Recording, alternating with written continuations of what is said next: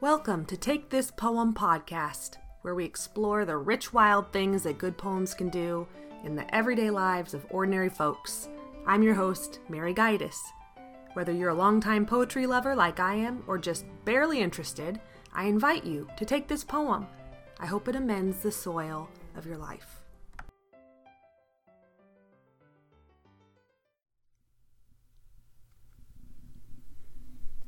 Hello. I found several treats in my Take This Poem inbox this week. One was my first note from a listener who was a stranger until now.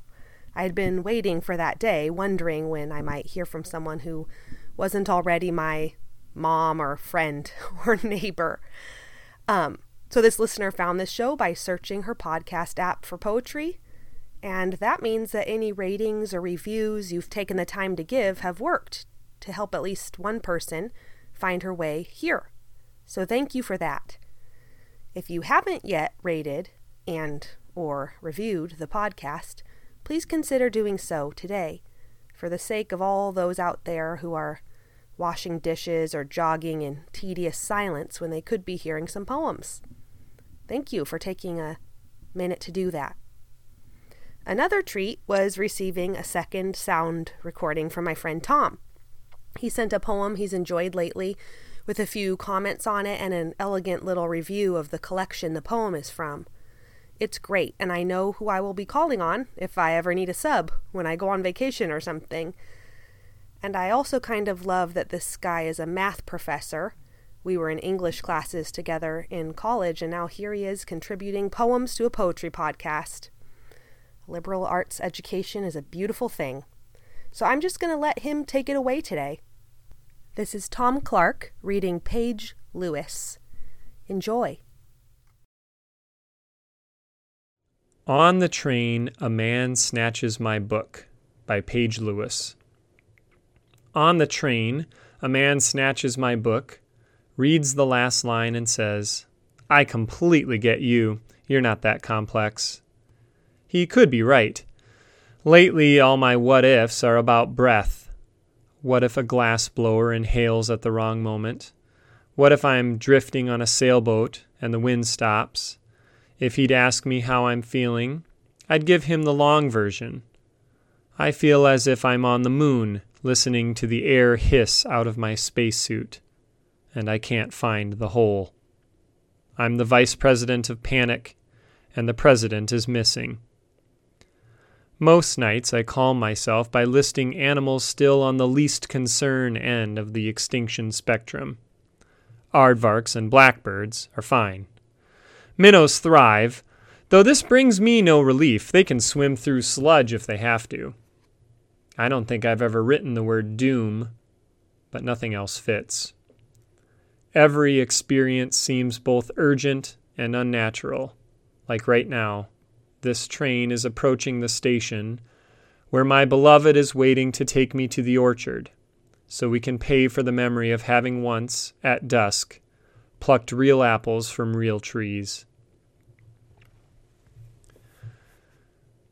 This poem is from a book of poetry called Space Struck by Paige Lewis. I think I heard the poem referenced in a blog or something, and I only saw the last line or the last couple lines about the approaching the station, waiting to take me to the orchard to pay for the memory of having once at dusk plucked real apples from real trees. That was enough to get me to read the poem, and then reading the poem was enough to get me to buy the book. I haven't actually bought a book of poetry in quite some time, so and this entire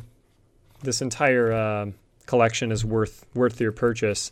There's a bunch of other poems in here. No One Cares Until You're the Last of Something, which was about the last ivory-billed woodpecker, and she's got all these birders holed up in her house looking through binoculars. It's quite comical. Another poem, The Moment I Saw a Pelican Devour, is very much worth your time. I don't know if you can find it or not, but the book is worth reading, so maybe this is your moment to get a new book of poetry. I love how she has this Billy Collins sort of comedy to her writing, but then moments of incredible these images that just break you and make you, describe exactly how you're feeling.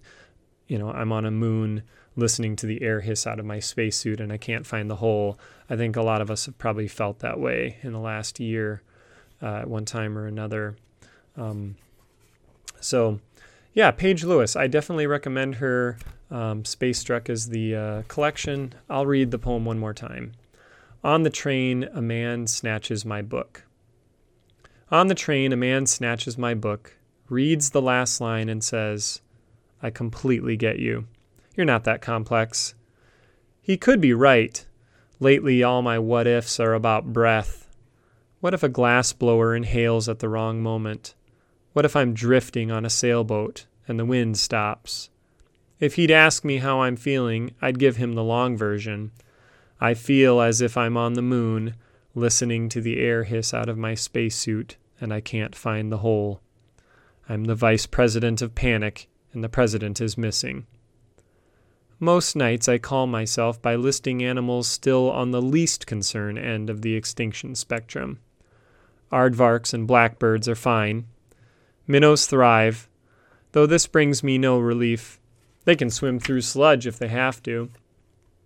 I don't think I've ever written the word doom, but nothing else fits. Every experience seems both urgent and unnatural. Like right now, this train is approaching the station where my beloved is waiting to take me to the orchard, so we can pay for the memory of having once, at dusk, plucked real apples from real trees. Part of my vision for Take This Poem was to have it be interactive. I imagined it as a virtual bonfire poetry reading, where friends, family, local poets, and you can come together to warm our hands on some poetry. So what would that look like? Well, I'm glad you asked. You could send me a voice recording of you reading a poem to be included in a mailbag poetry reading. Commenting on the poem is welcome, but optional. Don't be shy. It's the only voice you got. What better use for it do you have than reading beautiful words out loud? Also, you could request a poem that you'd like to hear me read and ponder on the show. Or tell me what you've been thinking about these days, and I could play literary matchmaker and choose a poem for you. And by the way, I am aware that I have a small but loyal following of youngsters out there, and these invitations are all open to them as well. Send any of these or other ideas you have to takethispoempodcast@gmail.com and join me in sharing good poems with this little community. I hope to hear from you soon.